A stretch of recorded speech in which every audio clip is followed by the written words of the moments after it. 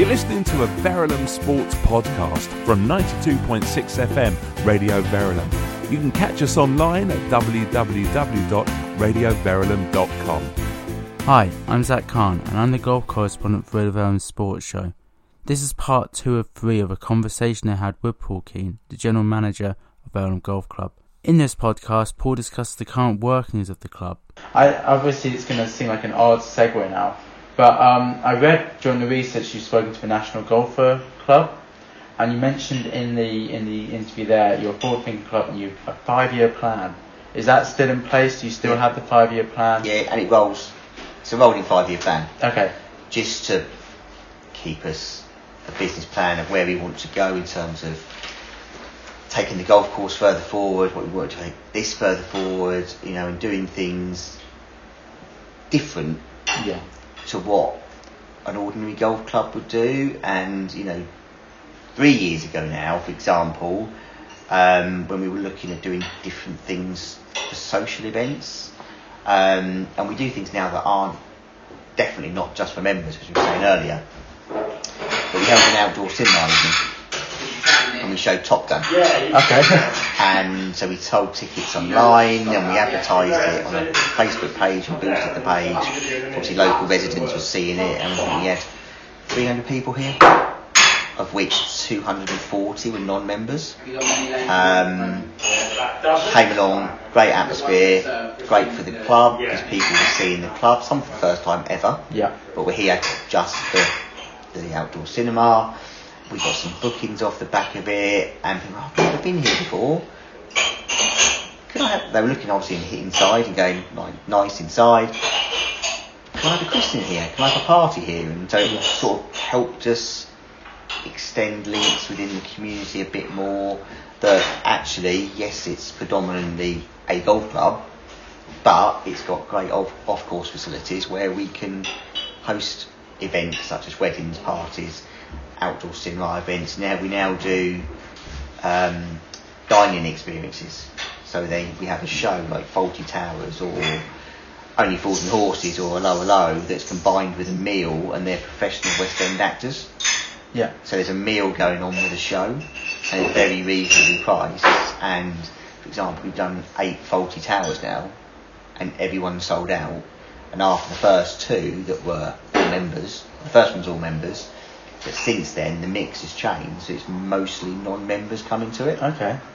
So it's just a way of diversifying. How have you been advertising those? Facebook. They've got a page where lots of people are looking for Faulty Tower shows, so that's on there. We sell it on a ticket agent, Eventbrite. So just ways of getting that out locally and then sharing that on local Instagram, Facebook pages, like All Things St Albans. Yeah. The Alban Way Instagram account that we got quite good links with, and they help us, and they're massive successes, and everyone comes along. It's a great time. Yeah. Because they are good fun. Because I know the club is always present, forward thinking. Can we talk a bit about the past of the club? Yep. It's obviously home to the Ryder Club. Yep. Sam Ryder founded it.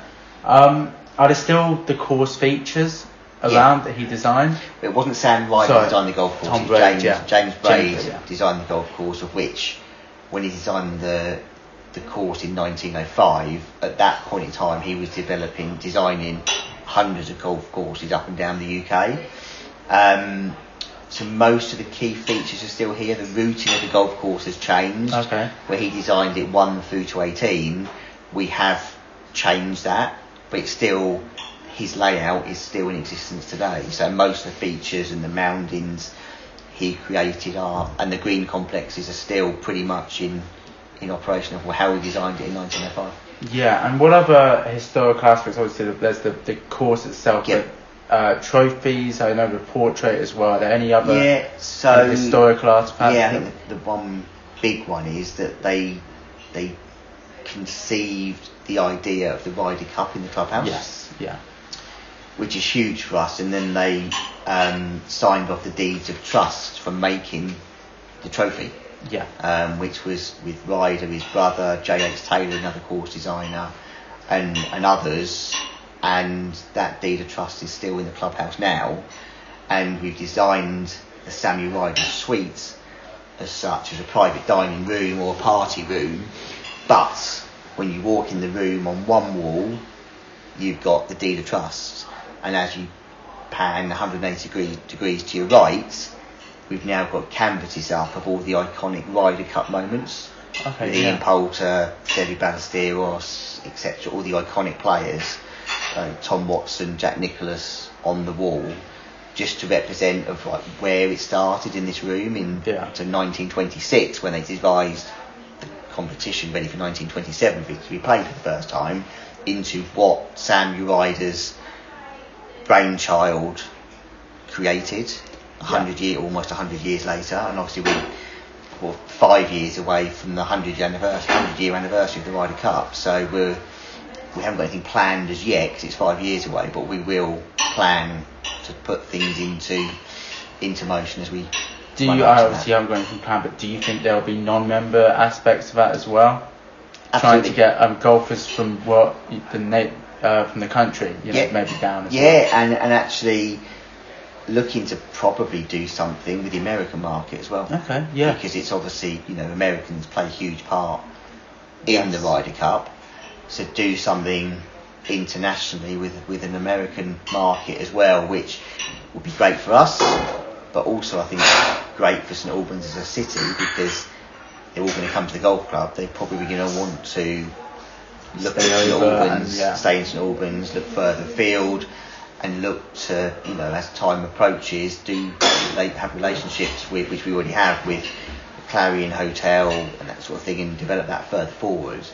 So people can then start to get the history of St Albans as well. Yes. It's just, it's obviously a very historical city, and then the Romans play on that and all that side of things as well. So that would be key to our plans as well. Do you think, because we mentioned beforehand about building a new clubhouse, do you think the new clubhouse will be built by that point in 5 years' time? Hoping so. Yeah. We're hoping so. We're hoping it's a 3-year process from now to be able to be trading in the new clubhouse. So there's a lot of work to do between us and planners and everybody else to get to that stage. But another key thing with that clubhouse is that it would have a Ryder Cup or Samuel Ryder name to be decided museum. That's fantastic. Yeah. Which then we would work very closely with St Albans Tourism, that's obviously growing and working harder and harder to build St Albans as a tourism destination, and that museum would be paramount to our design. And I don't want it to just be a staid, old school, old fashioned museum. I want it to come to life. Yeah. And the plans behind it, and I liken it to the Natural History Museum and the Science Museum. So when you go to the Natural History Museum in London, it's a great experience for dinosaurs. After that, children are looking at boxed butterflies and that sort of thing. It's like the butterfly and there's this and there's not a lot to do. But when you go to the Science Museum, it's button, press. Yeah, the screens, the gestures that you can step. All those things. Yeah. And that's how we envisage the new clubhouse to be. So you would go in and there'd obviously be the artefacts in there that you would see and the history of it that plays a huge part. But then the concept at this stage is to have a big screen with buttons A to Z. So you could press Z, for example, and it brings up Fuzzy Zeller, who's played in the Ryder Cup, but not an icon of the Ryder Cup. So it would bring up his playing record, where he played, his win-loss rate, results and that sort of thing.